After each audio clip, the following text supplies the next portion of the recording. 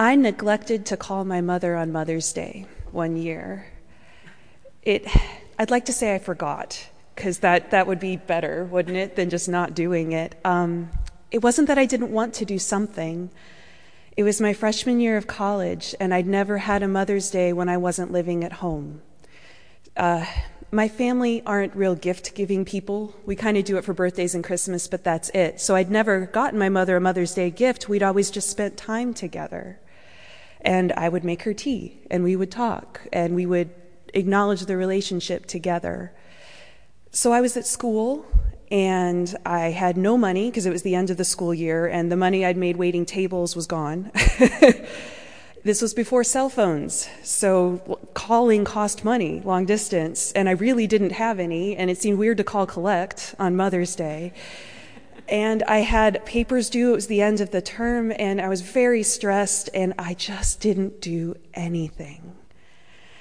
And the next day, my mom called me because she had money for long distance, and she was very hurt.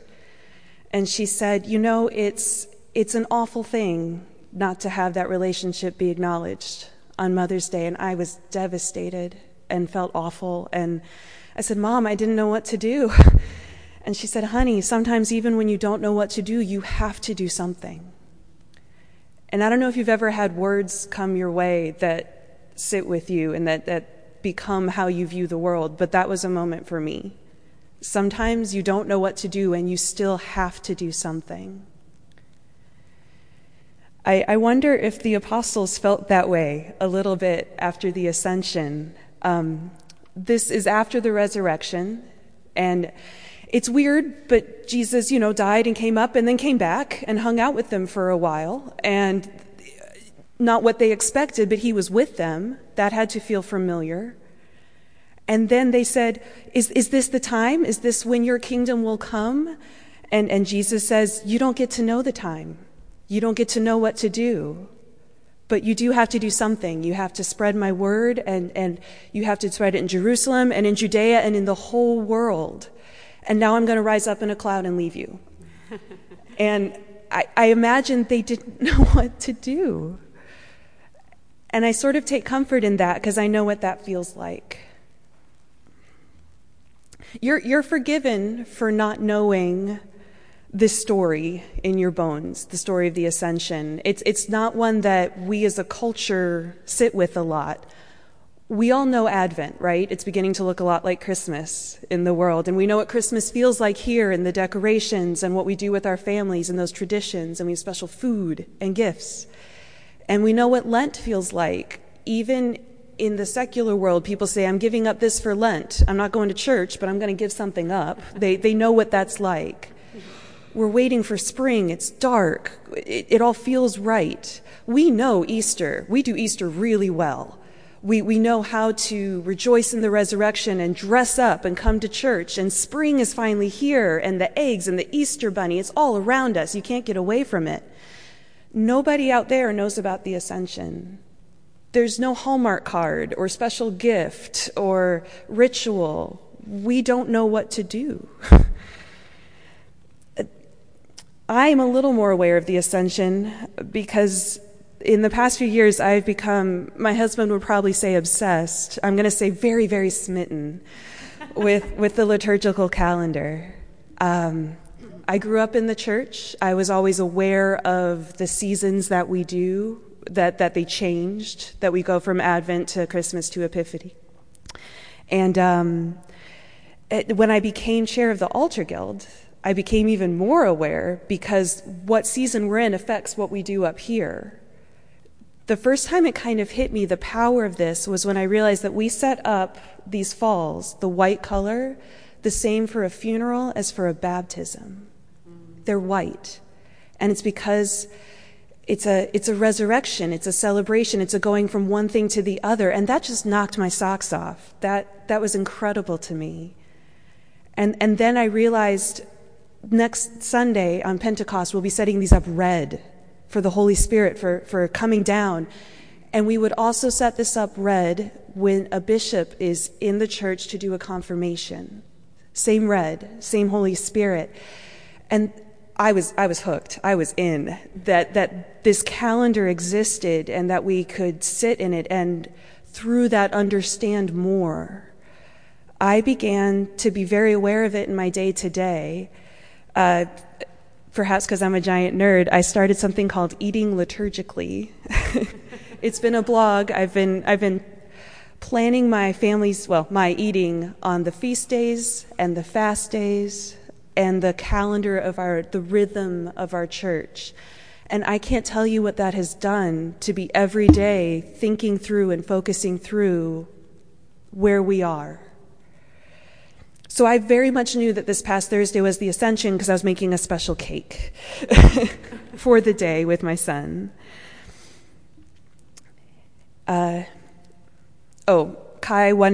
read through this, my 7-year-old. He wanted me to make sure you all knew that the Ascension happens 40 days after Easter and Pentecost happens 50 days after Easter every year. So Ascension will always be on a Thursday. He thought you should know that. It's perhaps ironic that I've become so churchy, so into this, because for a good chunk of my young adulthood, about 15 years, I wasn't so sure about the church. I grew up in it, and I loved it. I loved the liturgy and the music and the rituals. I love the Book of Common Prayer. I love our Episcopal Church, and it is a very comfortable place for me. And as I became a young adult, I wasn't sure following Jesus meant being really comfortable. I wasn't sure that was what I was supposed to be doing. Also around that time was when Bishop Gene Robinson was called to be a bishop, and a whole chunk of our church wasn't sure about that. And I was young enough and progressive enough that I went, why are we even talking about this? This is absurd. And I remembered all the times in my life when the church was used to say, we're in and you're out. And when people would use the service they were doing in the church to make other people feel bad. And in my own church growing up, my father was on staff, and I saw that priest parted ways with our church, and it was so hard. People felt terrible for a very long time, as can sometimes happen. And I wasn't sure an organization that could create that much political angst and that much hurt and that much divisiveness was something I wanted to be in on. I never doubted God. I never doubted my love for him and her love for me, and I prayed every day, and I thought maybe I can just follow Jesus on my own. Interestingly, in my daily prayer, I still used the Book of Common Prayer. I needed this grounding, but I just wasn't in. I've been in discernment this year to figure out what God is calling me to do. And I think someday I'm going to have to say out loud, even if just to myself, this whole story, because it's been eye-opening how the Holy Spirit has been working and pulling and tugging me towards something. But I'm going to just tell you the end of the story because I don't want to keep you here forever.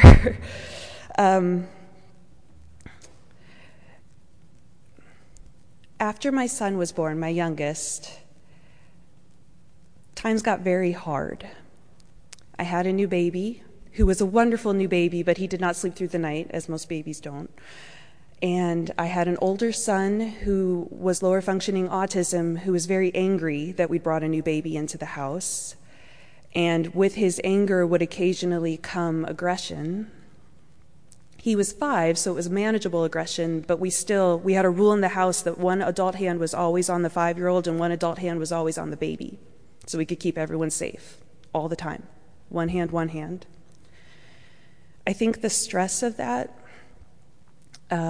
made my immune system drop, and I had picked up a MRSA infection when I was in the hospital having the baby.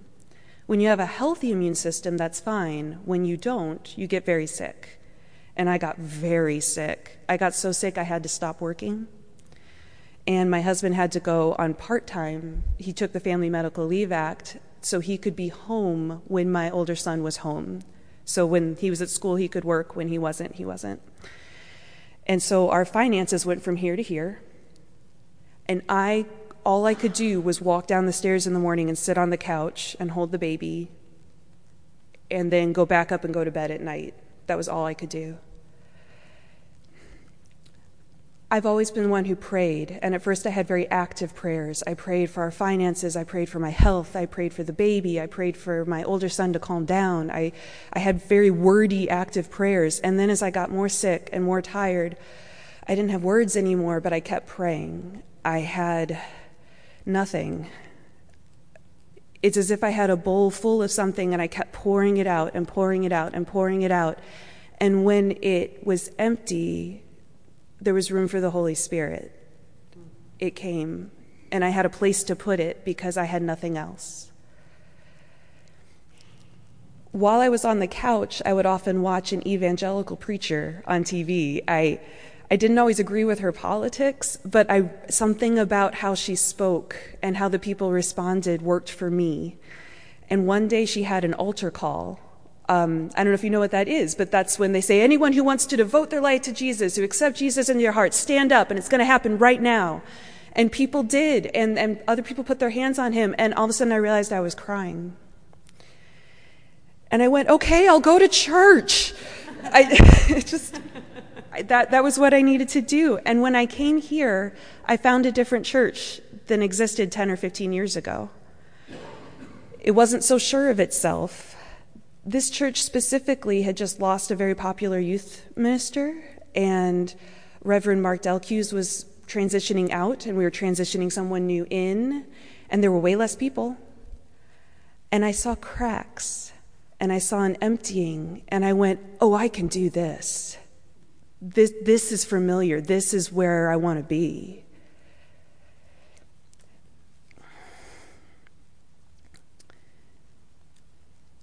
In this place of contemplation, of emptying, of where I want to be, when the Archbishop of Canterbury came out with the Thy Kingdom Come movement of prayer to go between Ascension and Pentecost, because I was so in tune to the liturgical calendar, and because I was so aware of sometimes when you don't know what to do, you have to do something, and because I really think that's where we are as a church now, it just it called me, it responded. I so much thought we needed to be doing this, and I pestered Whitney aggressively.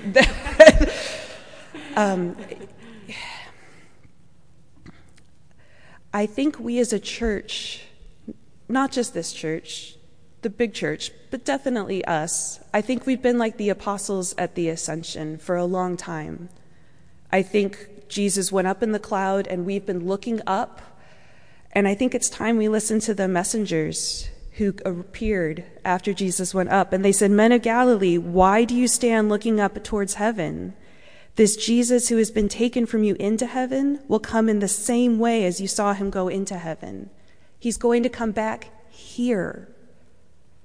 We've been looking up, and I think it's time we look here. The daily prayer as part of Thy Kingdom Come is one way to do something when we don't know what to do, and I think it's okay that we don't know what to do. And I think something when we empty out that bowl and allow the Holy Spirit to come down, and it's coming next Sunday, I think it's good to be ready for that. So I'm going to give you homework.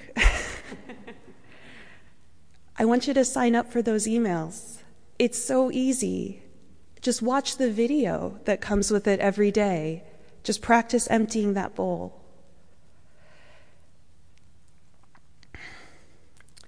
I want you to come to the Saturday morning prayer this Saturday. It's from 9 to 11.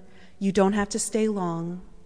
Drop in, join us, our church family, and pray for the church. Get ready. It can be on your way to a sports practice. It can be on your way to running errands. You can decide you love this and take a nap in the corner for an hour. Stay. Come. And I really want you to wear red next Sunday. I want you to take something in your day-to-day life, open up your closet, and find something red and say, I'm ready for the Holy Spirit, for the fire. We'll be doing red here, and I want to see the fire in the church. Don't you? Mm-hmm. Mm-hmm. Yes.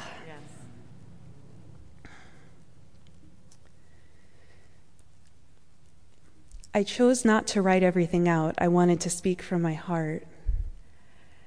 And now I'm trying to think of how to transition out of this.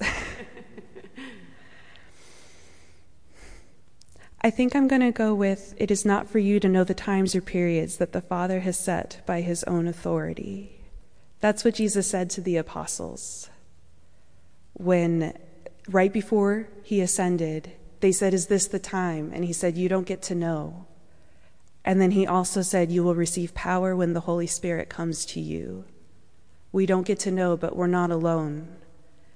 That very hard to say gospel that Whitney read today is all about how we are being held. We have to do something even when we don't know what to do, but we will be given the power to do it. Amen. Amen.